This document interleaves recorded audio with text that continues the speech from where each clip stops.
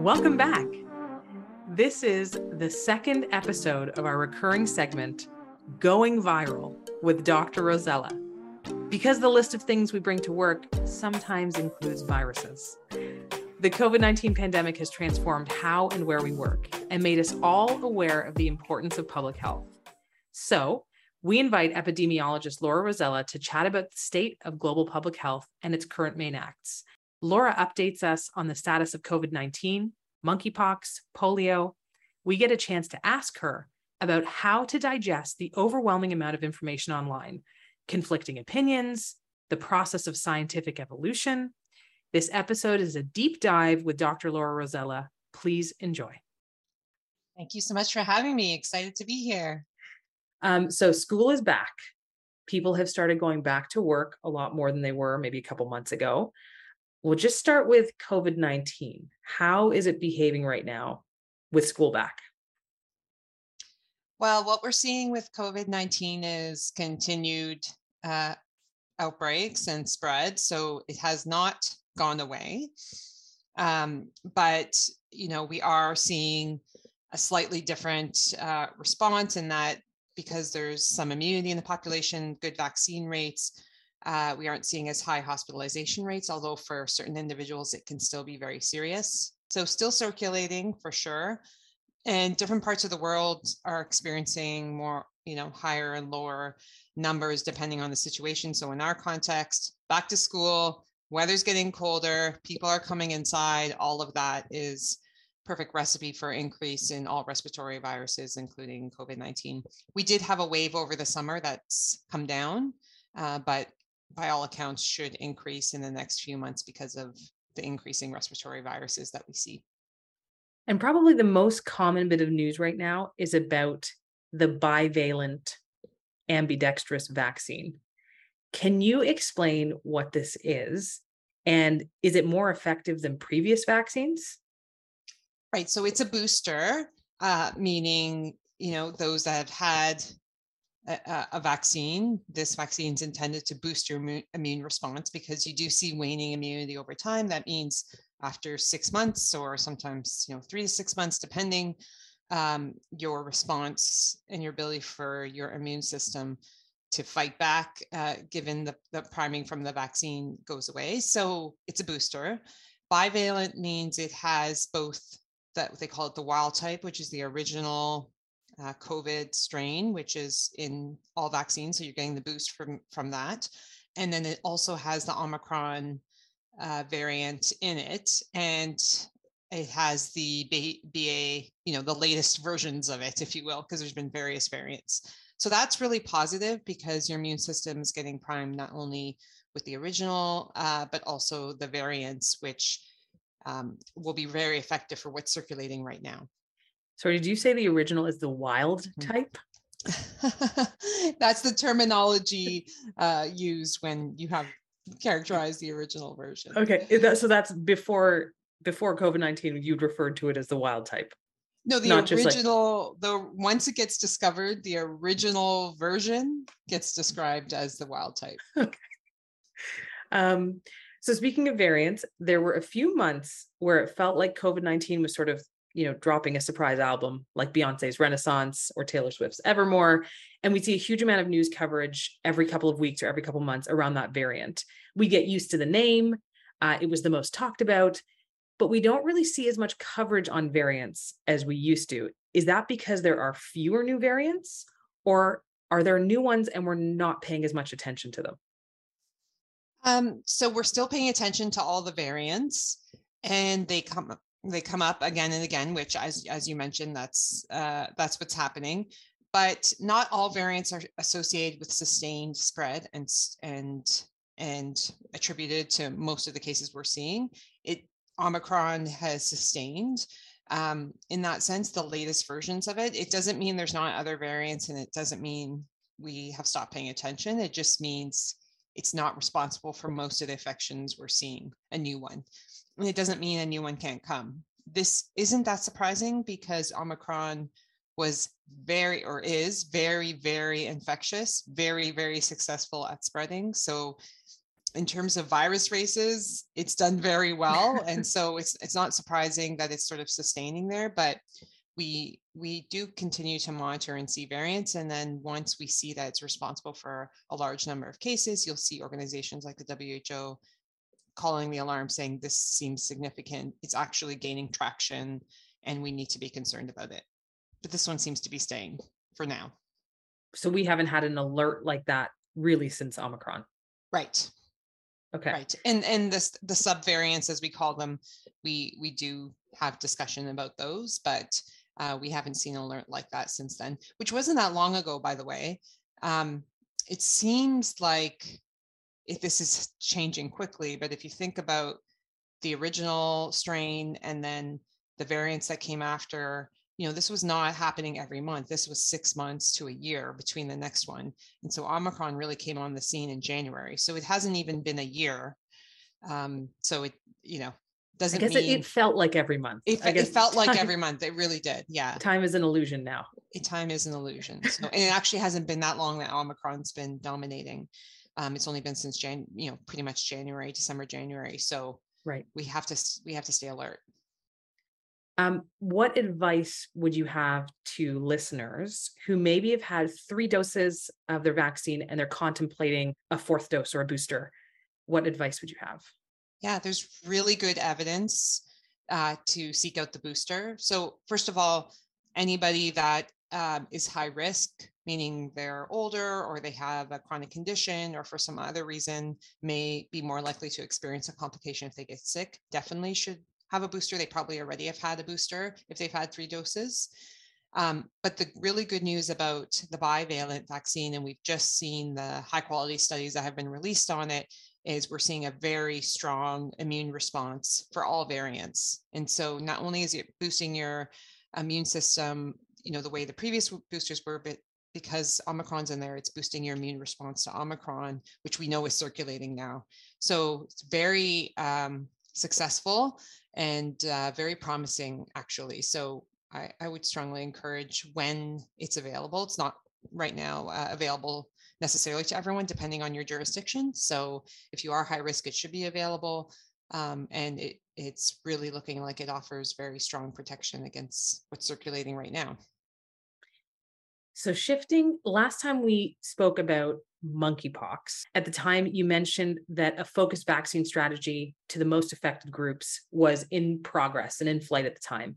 How is that currently going for the world?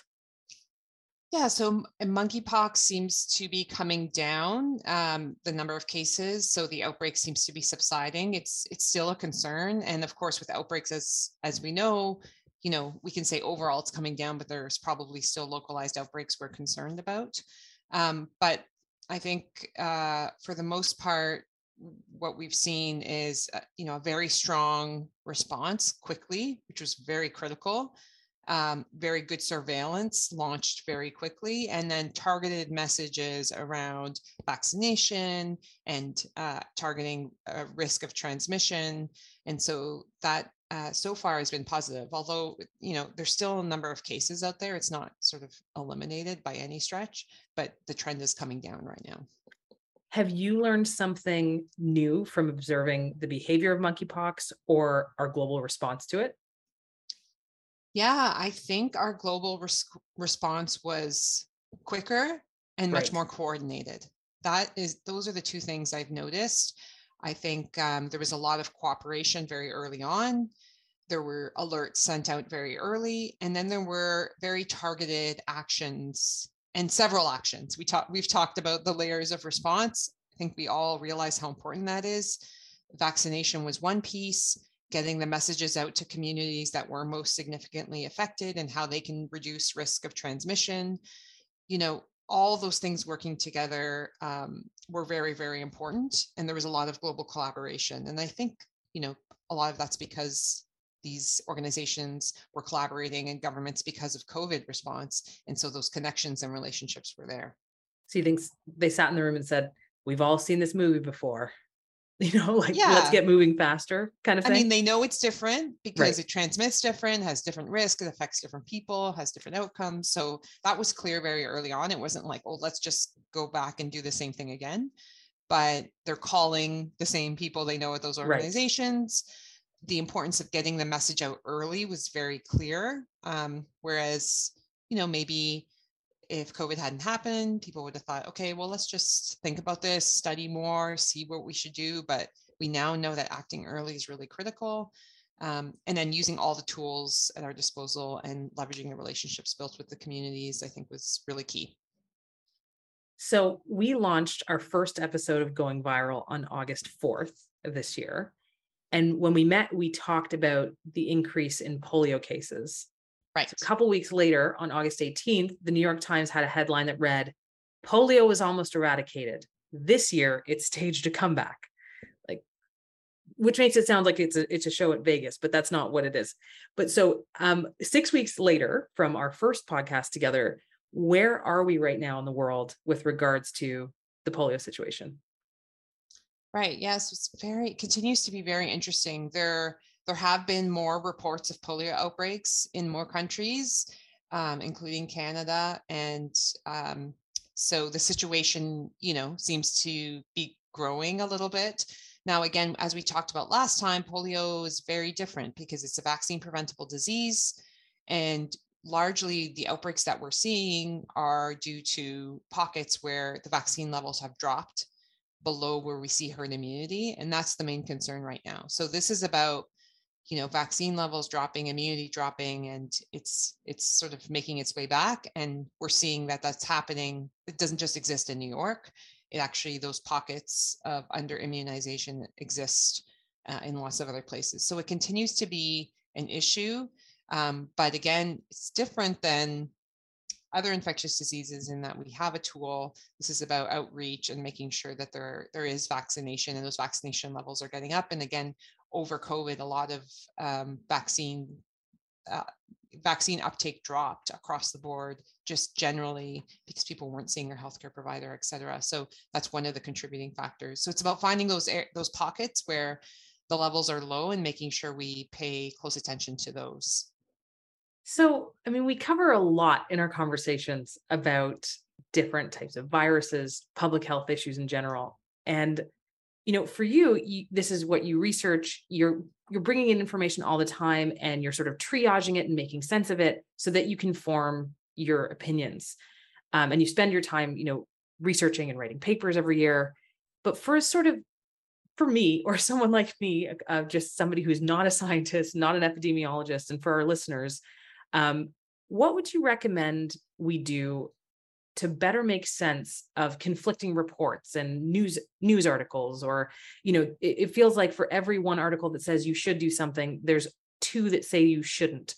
How can we start learning how to think, or how can we better think about digesting these articles and making our own judgments and decisions? Do you have any just general advice on that? Yeah, this is a great question. I love talking about this.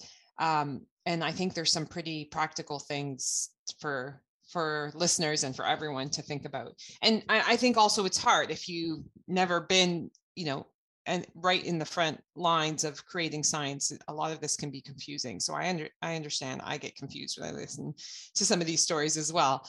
So I'm going to say 4 things. So first thing to always keep in mind, and everybody knows this, but it's good to remind everyone that all media content is edited and constructed, and we're getting more and more of it all the time, very quickly.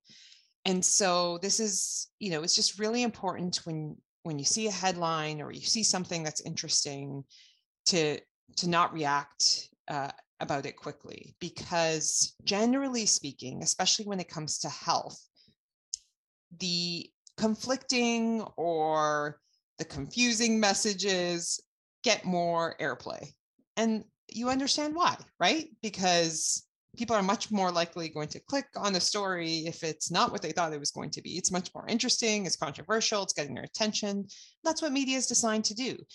And there are very good reporters health reporters that have strong understanding of science and really do a good job of balancing, but sometimes at the headlines or in the echoing of those stories, that doesn't trickle down. So it's always important to understand that that when you read media, that it's not, the polarized views are often exaggerated. So not to, because if you only pay attention to that, can be very confusing. The second thing, and I think this is the most important, I want people to understand and take away, is that science is constantly evolving, and that is a good thing. So how science works is there's an observation, a discovery, maybe experimentation, randomized control trial, etc. And like any discovery, if you take any discovery down to, the day by day, there's progress that's made forward. People understand it, they improve upon it, they iterate it. Maybe something wasn't right, you got to take a step back.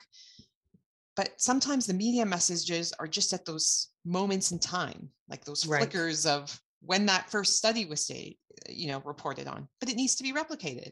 Or maybe it was done in mice, it needs to be replicated in humans. And it's not always obvious when you read the article that that's happening. And so when you see something that might feel, oh, that's opposite than what I heard before, just remember that this is part of the scientific process. There needs to be replication, synthesis. And sometimes when we find something that's, changing, that actually can be a good thing. It means we're evolving and we're actually building upon our knowledge. And maybe we found something that wasn't quite right before, and we have to update it. Or it was just a one-off finding that was due to poor study design, and we can rule that out. So just remembering sort of like, and it's hard to take a step back, reporting on one study isn't the whole story, and that the evolution of science is actually a good thing and a normal thing, and what to happen. So can I make a sort of a comparative story to this, which is, I think everyone goes through the process of trying to decide whether or not they should buy this iPhone or they should wait a year and buy the next iPhone because it'll have a better camera. Is it sort of like you're just saying science is a process, it's evolving, and 15, 20 years ago it was flip phones, and now basically, the thing that we hold in our pocket is so complex, we couldn't even have imagined what was possible. Is that sort of similar to how we should think about reading these articles? Is it's all a process of improving and developing on the last version? Absolutely. And, you have to use the information you have at the time. It has to be of high quality. There's lots of factors which affect the quality of science that, are pretty difficult to see just on the surface. You have to be kind of well trained in this area. But I think that's a really good analogy. And I think you layer on one more layer of complexity of the pandemic is that, usually we're studying something like, your favorite food exposure and some disease outcome. And for the most part, that's not changing over time. Layer on something like COVID or the pandemic, and you're looking, and it's changing over time. The virus is changing, our response is changing. So the scientific evidence actually may have been very high quality, appropriate evidence for March 2020, but other things have changed. So the application of that evidence maybe isn't as relevant in 2022. So it was really challenging in COVID. And I think it's challenging for people to absorb all that information. Okay. The third thing I want to say is, making sure as much as possible not to use individual media stories to make major decisions about your health. And again, because most stories are about a single studies, and we want to hear about those stories, but it's really about the body of evidence around a particular area. And ideally in consultation with someone that knows about your particular medical history, and that you understand how to put that evidence in context for you and your family. There's like an easy one where if you read an article and you're not a mouse, but the study was done on mice, you shouldn't be making your decision based on that article. Yeah, that's a really good example. And there's a lot of those. Yeah.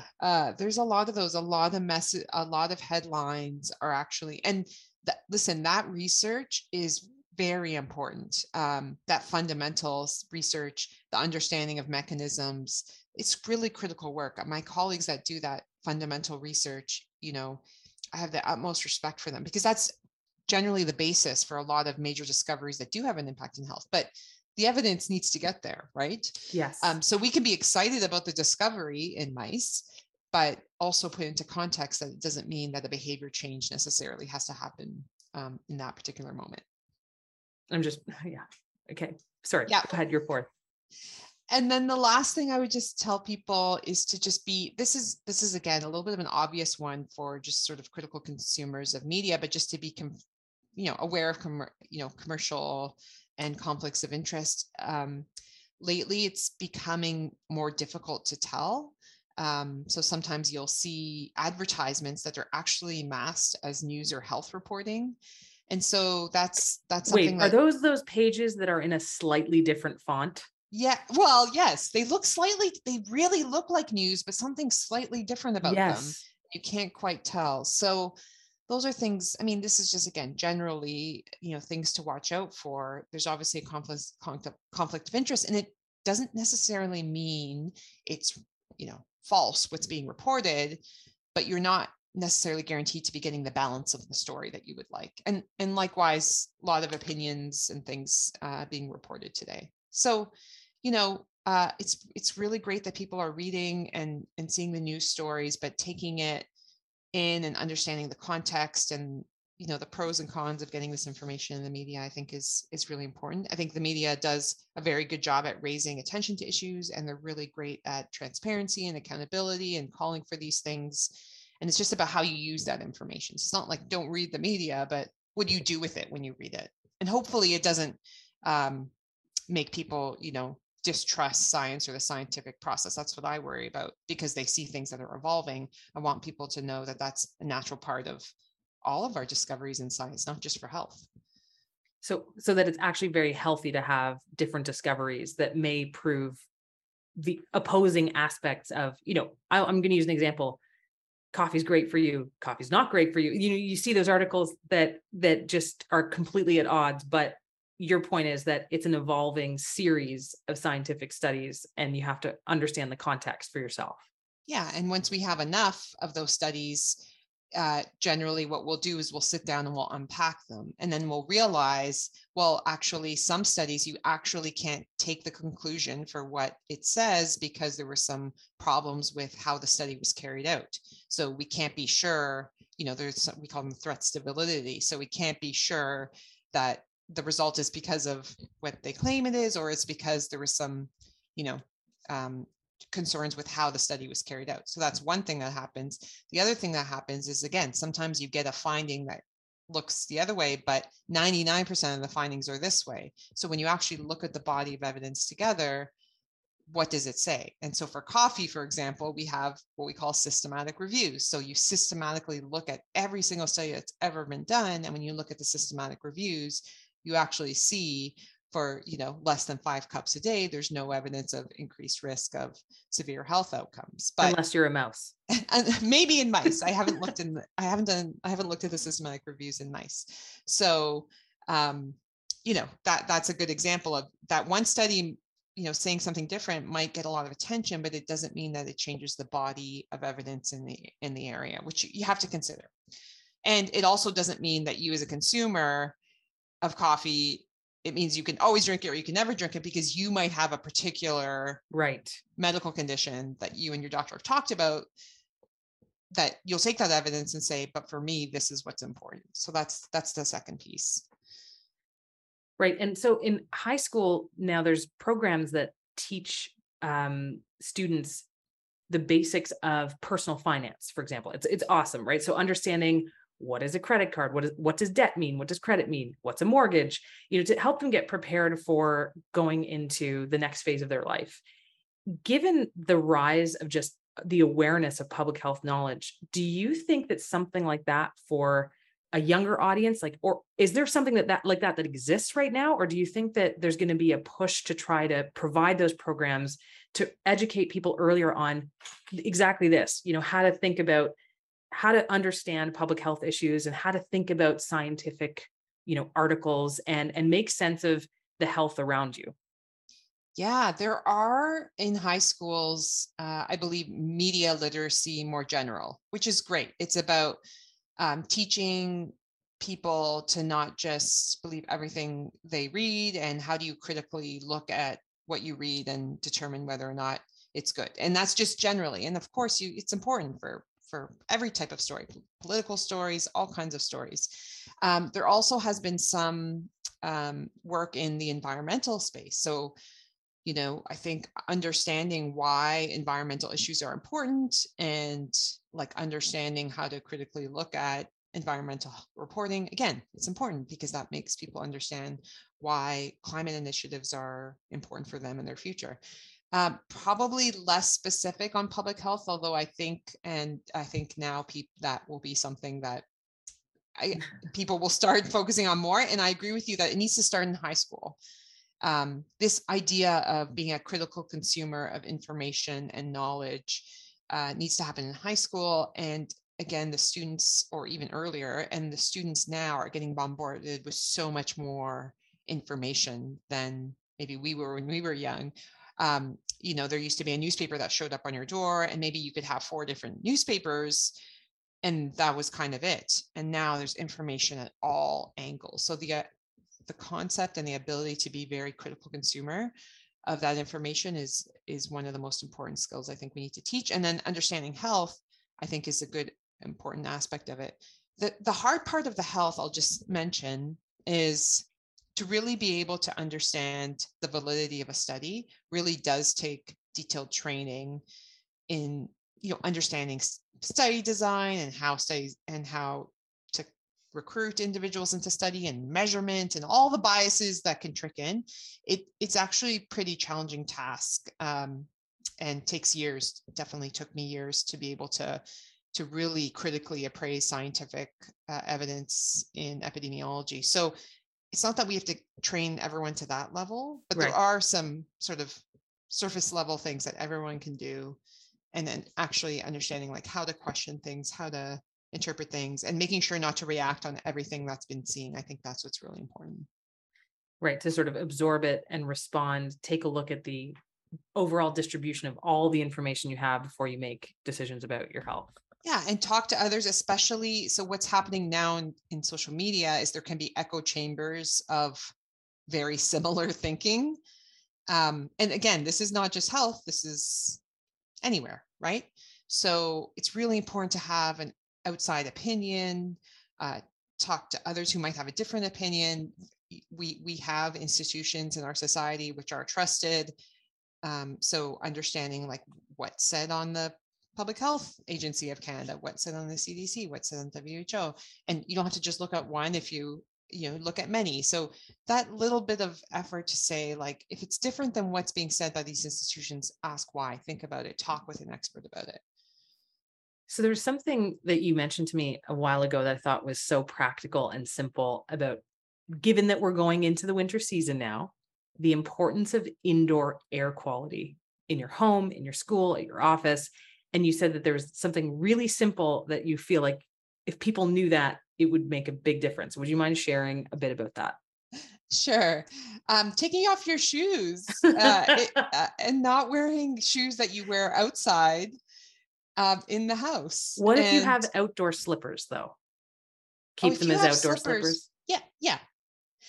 So the idea is, so indoor air quality is very interesting. And I learned a lot about this from someone I worked with who, studied indoor air quality their whole life. So it's a really fascinating space, and there's a lot of amazing experts here. But we think a lot about outdoor air quality, which is very important, and air pollution and things like that. But there's indoor air quality, and things, depending on things like ventilation and all kinds of other things that are in the indoor space, actually, which can be controlled in many ways. That can really affect it. And we spend so much time indoors. And so I got that tidbit of information because when you walk outside, and this goes for other clothes too, pick up a lot of things on the bottom of that shoe. And then you've brought it into your house. And if you continue to spread it throughout your house, it can actually be really difficult to get it out. And all kinds of things can come in, and unless you have a sort of high-tech ventilation system. So that's why I always take off shoes before I go inside the house. And you can have indoor slippers if you like wearing shoes in the house. And separate outdoor slippers. And separate outdoor slippers. All are possible. But, a simple way to make sure that you're not bringing things in that can be difficult to take out. Yeah, we were looking up that Canadians spend 90% of the year indoors, something like that. Yeah. So I mean, again, one of the positive lessons from COVID is I think we are now paying attention to indoor air quality a lot and what we can do and interventions that we can make sure to have our indoor air quality better. I mean, having circulation indoor is very, very critical. And a lot of buildings were not built that way, especially a lot of the buildings that were built here in the 60s and 70s. They don't even have windows that can open. You know, there's a lot of indoor air quality and we spend so much time inside. So, yeah, I think that's a big one for me. And some cats spend their whole lives indoors. I know. Yeah. So if not for us, for the cats. Agreed. I promised that we wouldn't talk about a new virus every time we have an episode. I'm curious to understand, when would a new virus be created? Like, what are the conditions that need to exist for a new virus to jump on the scene? Yes, good question. So new viruses are always looking for a way to jump on the scene, but the ones that tend to be problematic for humans are the ones that tend to come from animals. So a lot of human-animal interaction could mean that a virus that exists in animals, where the animal population has adapted to that virus and knows how to fight it off, can mix with a virus that's living in human population, and the human population has adapted to the virus and generally knows how to live with it. And then they come together and create a brand new virus, which is problematic because the human immune system has not seen this before. We have not evolved for the virus that has grown up in that particular situation, or it's changed viruses that we do interact with, like influenza, in ways that are very worrisome. So all the worrisome influenza strains have been this way. We had avian influenza, H1N1 came from pigs. If you'll remember, it was initially called swine flu. So this interaction between animals and humans can be very problematic. That's for creating new viruses. Right.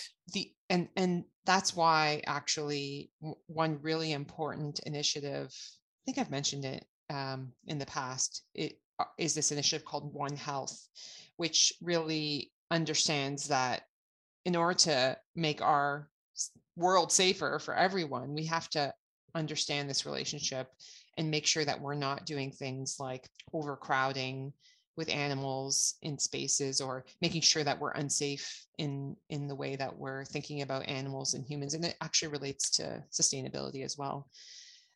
The other challenge when animals and humans hang out together can be, so I talked about the situation where they're mutating and creating, SARS-CoV-2. Yes. But there can also be a situation where viruses or bacteria that are common in animals go to the human.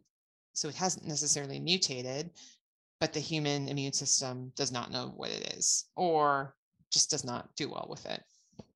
And so for this, I got my first exposure to this in my master's in epidemiology. I was in my field epidemiology course, which is all about how you study outbreaks and how outbreaks happen.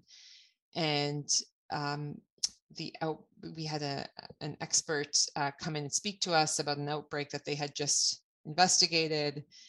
And they were talking about, really pretty severe outbreak, affected children. Many people that went to this petting zoo were infected. Oh, no. And they went to figure out, what's the source of this?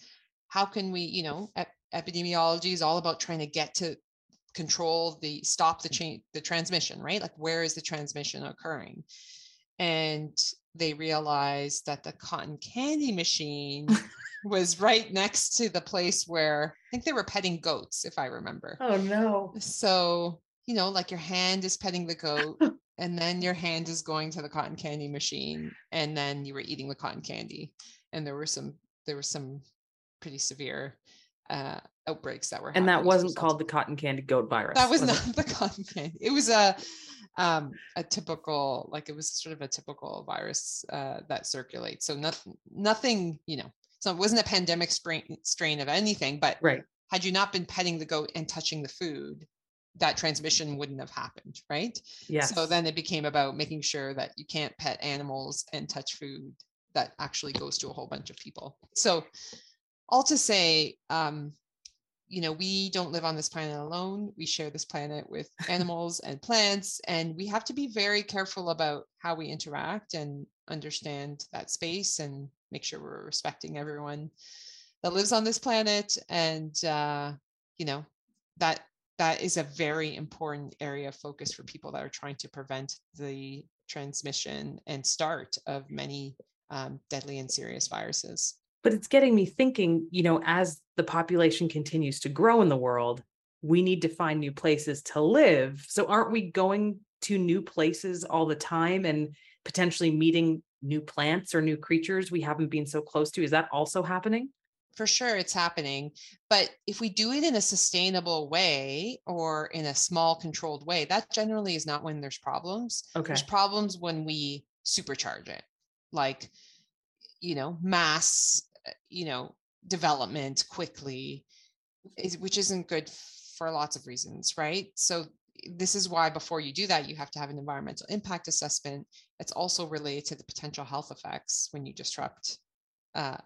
So if something does happen and there's only one or two people there, it doesn't sort of translate into a worldwide issue. But if it's a lot of people and a sustained problem, that's when you have to worry about it. But I think people would hear the term environmental impact study and assume that there's, a study that's done about a rare crustacean that lives here, and not now think about how it would relate to human health if we sort of, like you said, develop too quickly. Do you think that people are changing their understanding of what environmental impact means now to also include that sort of exchange between all creatures? Is there studies around this, or is there dialogue around this now in a different way? Yes, there definitely is. And there's lots of people who focus in climate health and climate epidemiology or environmental epidemiology. They have known for many years, and it is catching on more, that any factor that affects the environment affects health. We can't look at these things separately. They're actually very intimately intertwined in lots of ways, direct and indirect. And everything from, we're talking about infectious disease, but also noise and air quality and toxins, you name it. All these things eventually have an impact on human health as well. So this is pretty well known and well established, and lots of people working in the space, creating really good evidence that are, informing some of those policies that are happening right now. I think a lot of people think the climate policies are just about climate. Yeah. But they're intimately related to the health and our ability to sustain healthy lives on Earth, right? They are intimately related. Yeah, like the Patagonia saying is save our home planet. And that their initiative, their ethos is all about saving the planet. And I feel like sometimes, like you said, I think sometimes we can not remember that it's also us intimately intertwined with the existence of the planet. And maybe that's becoming a little more in the forefront of people's minds now. Hopefully. So COVID-19, everybody knows, started in March 2020. It's now September 2022. It's probably going to be March 2023 pretty soon. If you could roll the tape back, would you want there to be different messaging in March 2020 than what we had? Yeah. So, yeah. I mean, and again, this isn't a criticism to people that were trying to make sense at the time, but if we were to go back, I would say, definitely one of the first really well done modeling studies that I saw that actually looked at the long-term behavior based on how coronaviruses behave, talked about this ending around 2023. And that wasn't even the worst case scenario, probably 2024 or 25 in worst case scenario. And that wasn't accounting for a lot of things that actually happened. It was a long-term modeling study. And in fact, that's what's happening. So I think we could have been more clear about the fact that this is, when it's this severe and this challenging, that it's going to be a long-term commitment, Right. that there were going to be different distinct phases. We're not everything. The response in March 2020 does not look like the response now, or even the response 6 months later. Yeah. And that there's distinct phases that we're going to have to go through, and that we're going to learn as we go and tailor our interventions and approaches throughout. And so that people think of this more like steps that we have to go through, and that it's a multi-year process. I think that messaging would have been very helpful early on, because I think there was just a sense that this was going to be done, a couple of weeks, then it's done. And then when it wasn't, it really introduced a lot of frustration and worry in everyone. And it made it feel like we weren't making progress, when in fact we made tremendous progress, learned so much, saved so many lives. But I think against the expectations that this might be over quick, I think was the challenge. It's the classic, we couldn't see the forest through the trees, right? So if we had panned out first and had a sense of where we were heading, it really would have, you feel like it would have helped us just digest everything. Yeah, most pandemics take, again, people handle this information differently, but most pandemics take multiple years. There are different phases, some phases more severe than others, but we're going to have to go through and act together in some way for a few years before we get back to what it was. And of course, we're not ever going to go back to the way it was, because you kind of change in so many ways when you go through something like this. I think that messaging would have been helpful. So we had like the very scary phase in the beginning, higher mortality, uncontrolled spread, don't know what to do. Then we're in the phase where we actually have a vaccine, but we couldn't get it to the right people in time.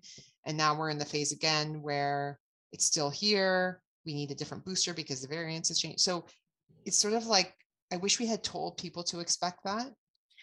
Because if you told people to expect that, they could adjust their risk tolerance and behaviors, understanding that it wasn't going to last forever. Like, I feel like people's patience in the first phase was really tested. In the second phase, even more. In the third phase, there's a lot of COVID exhaustion, just talking about it or thinking about it, or, doing the risk calculation in your mind.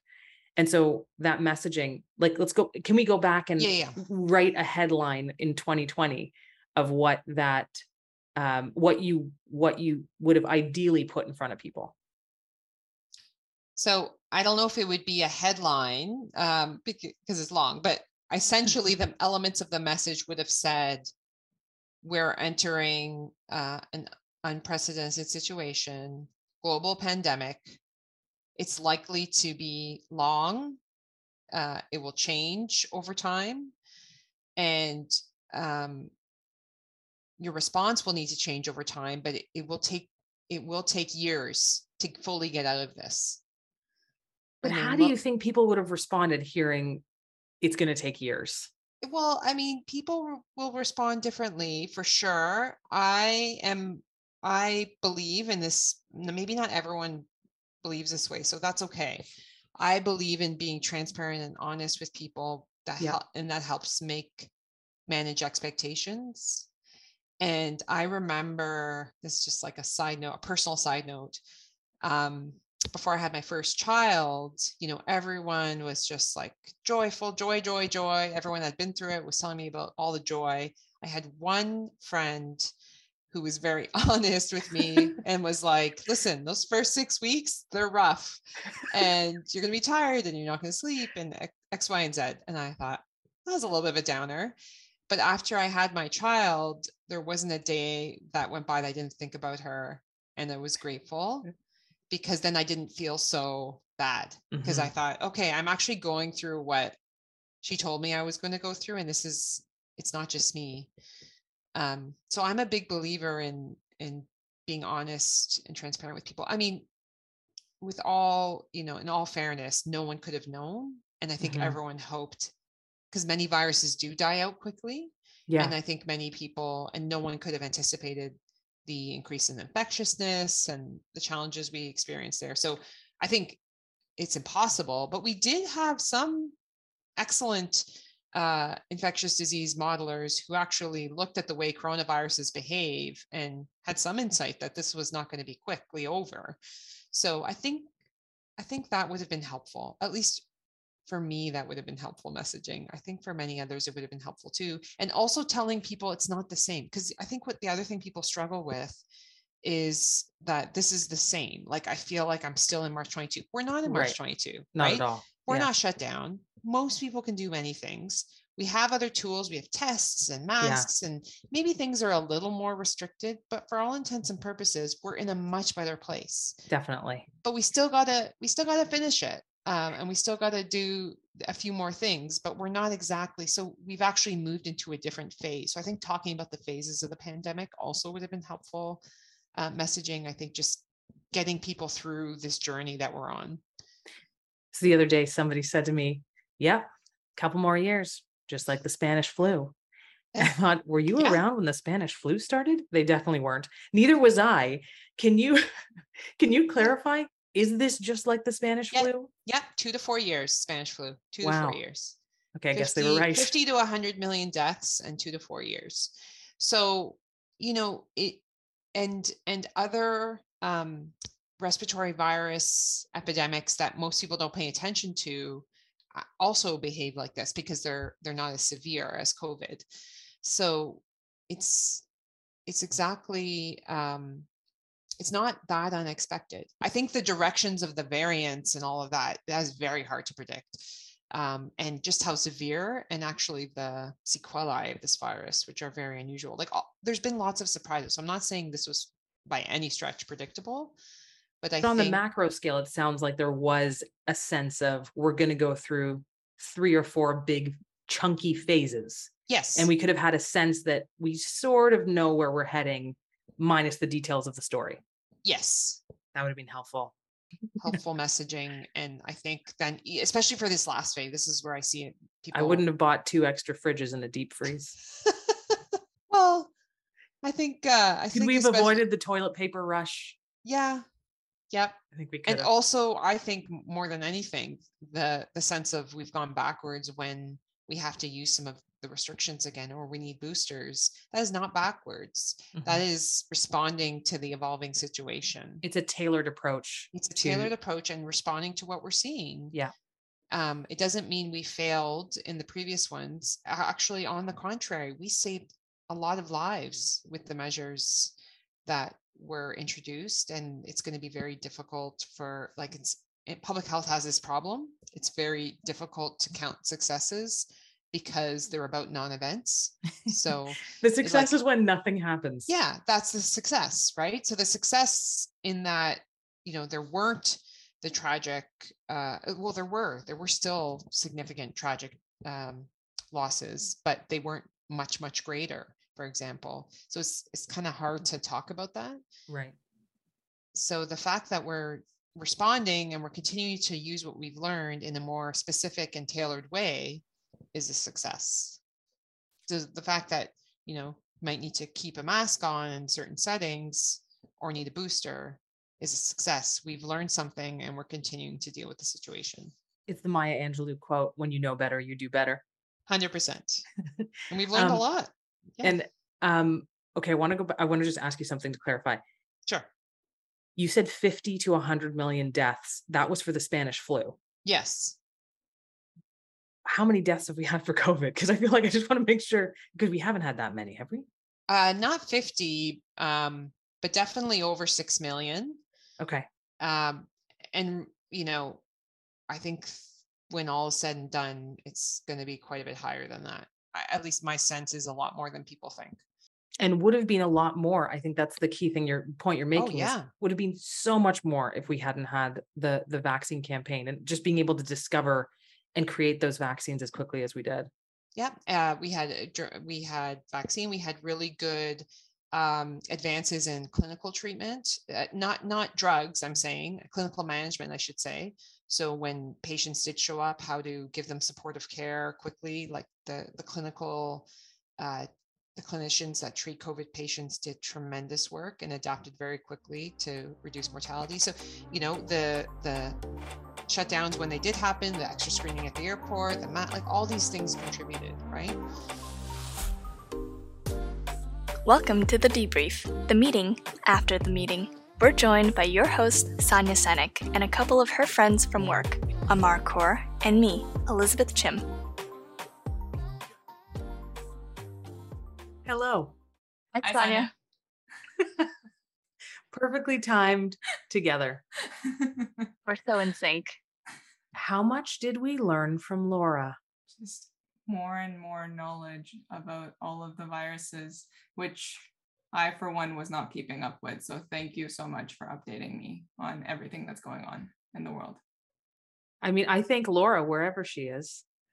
I feel like that's the purpose of this, nice curated information for the lay people like us. Yeah.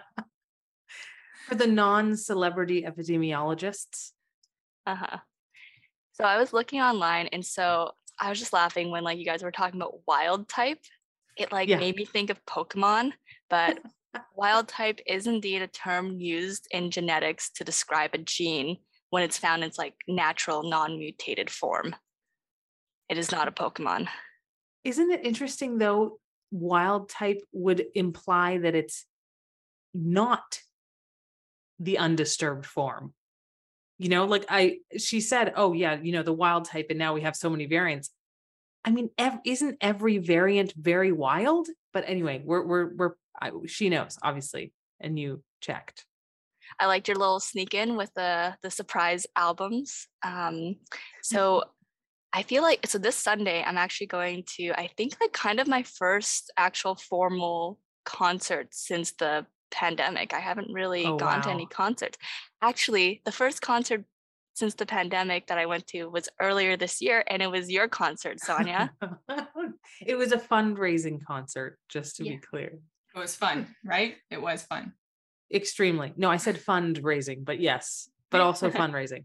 For the listeners that don't know, Sonia plays in a band, and she's also a phenomenal singer. I play bass in a band. That's it. That's all I'm gonna say. I hang out in the background and just make sure that the bass notes get played. When you're a bass player, you're at the intersection of the rhythm and the melody, and you sort of have that.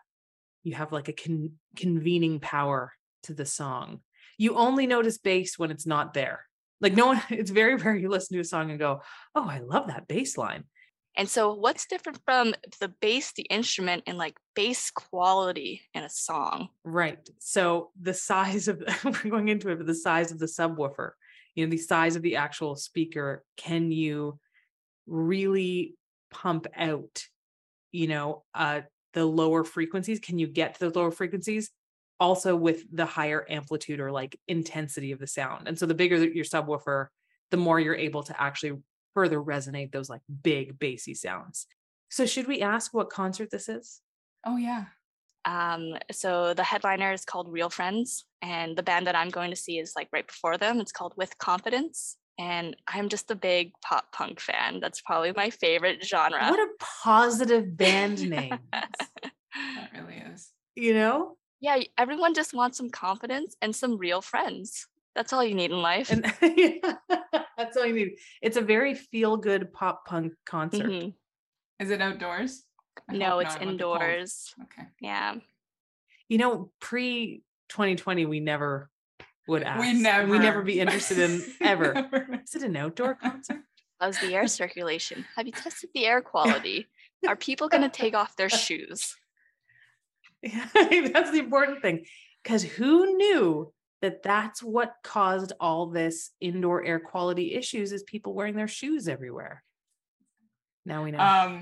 As Laura was talking and talking about exposure and spread, I have to ask this question because I don't think we've talked about this, but did you guys watch that movie Contagion after COVID happened? Absolutely not. Did you? I watched it, yeah. During the pandemic. Didn't we experience Contagion?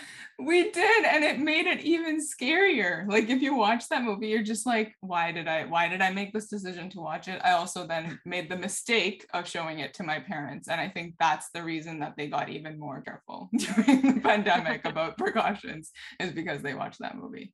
Life imitates art. Everything in that movie happened in real. It's just everything? It was very similar. It was it was eerie how apt it was. When was this movie released?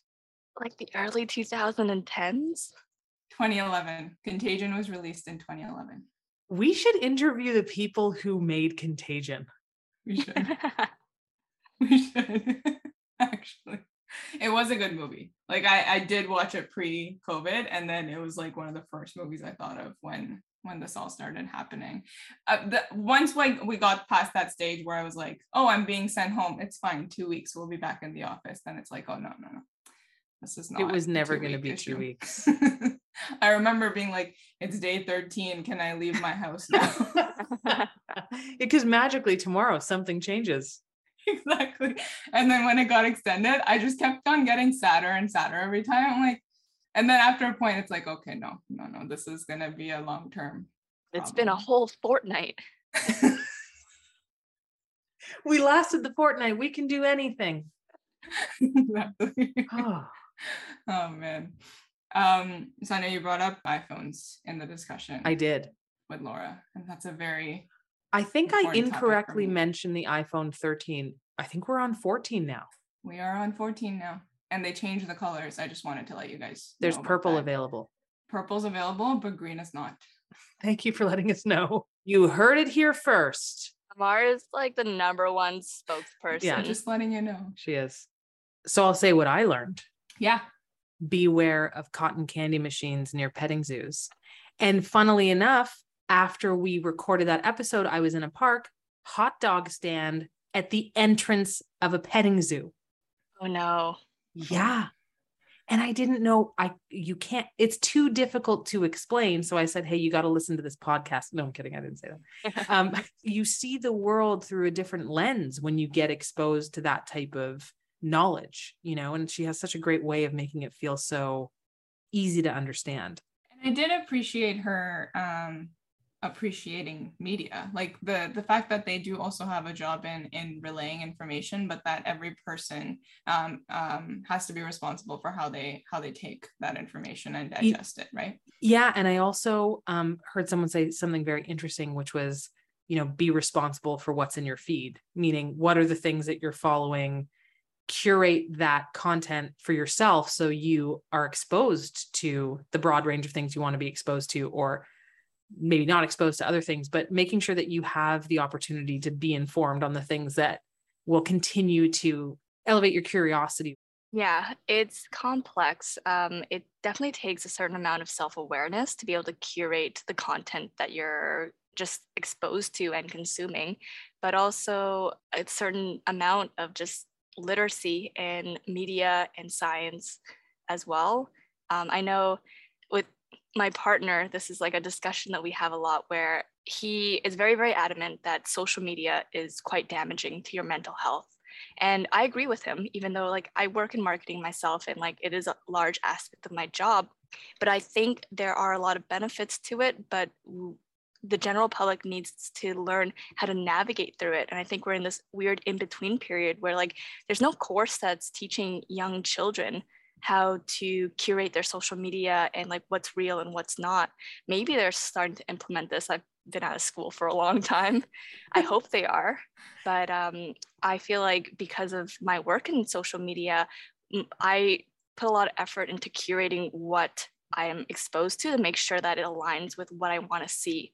And so when my partner scrolls through my feed, he's like, wow, this is awesome. There's like food and dogs and interior design and art. This is like all the things you love. And he's like, my feed is stressful.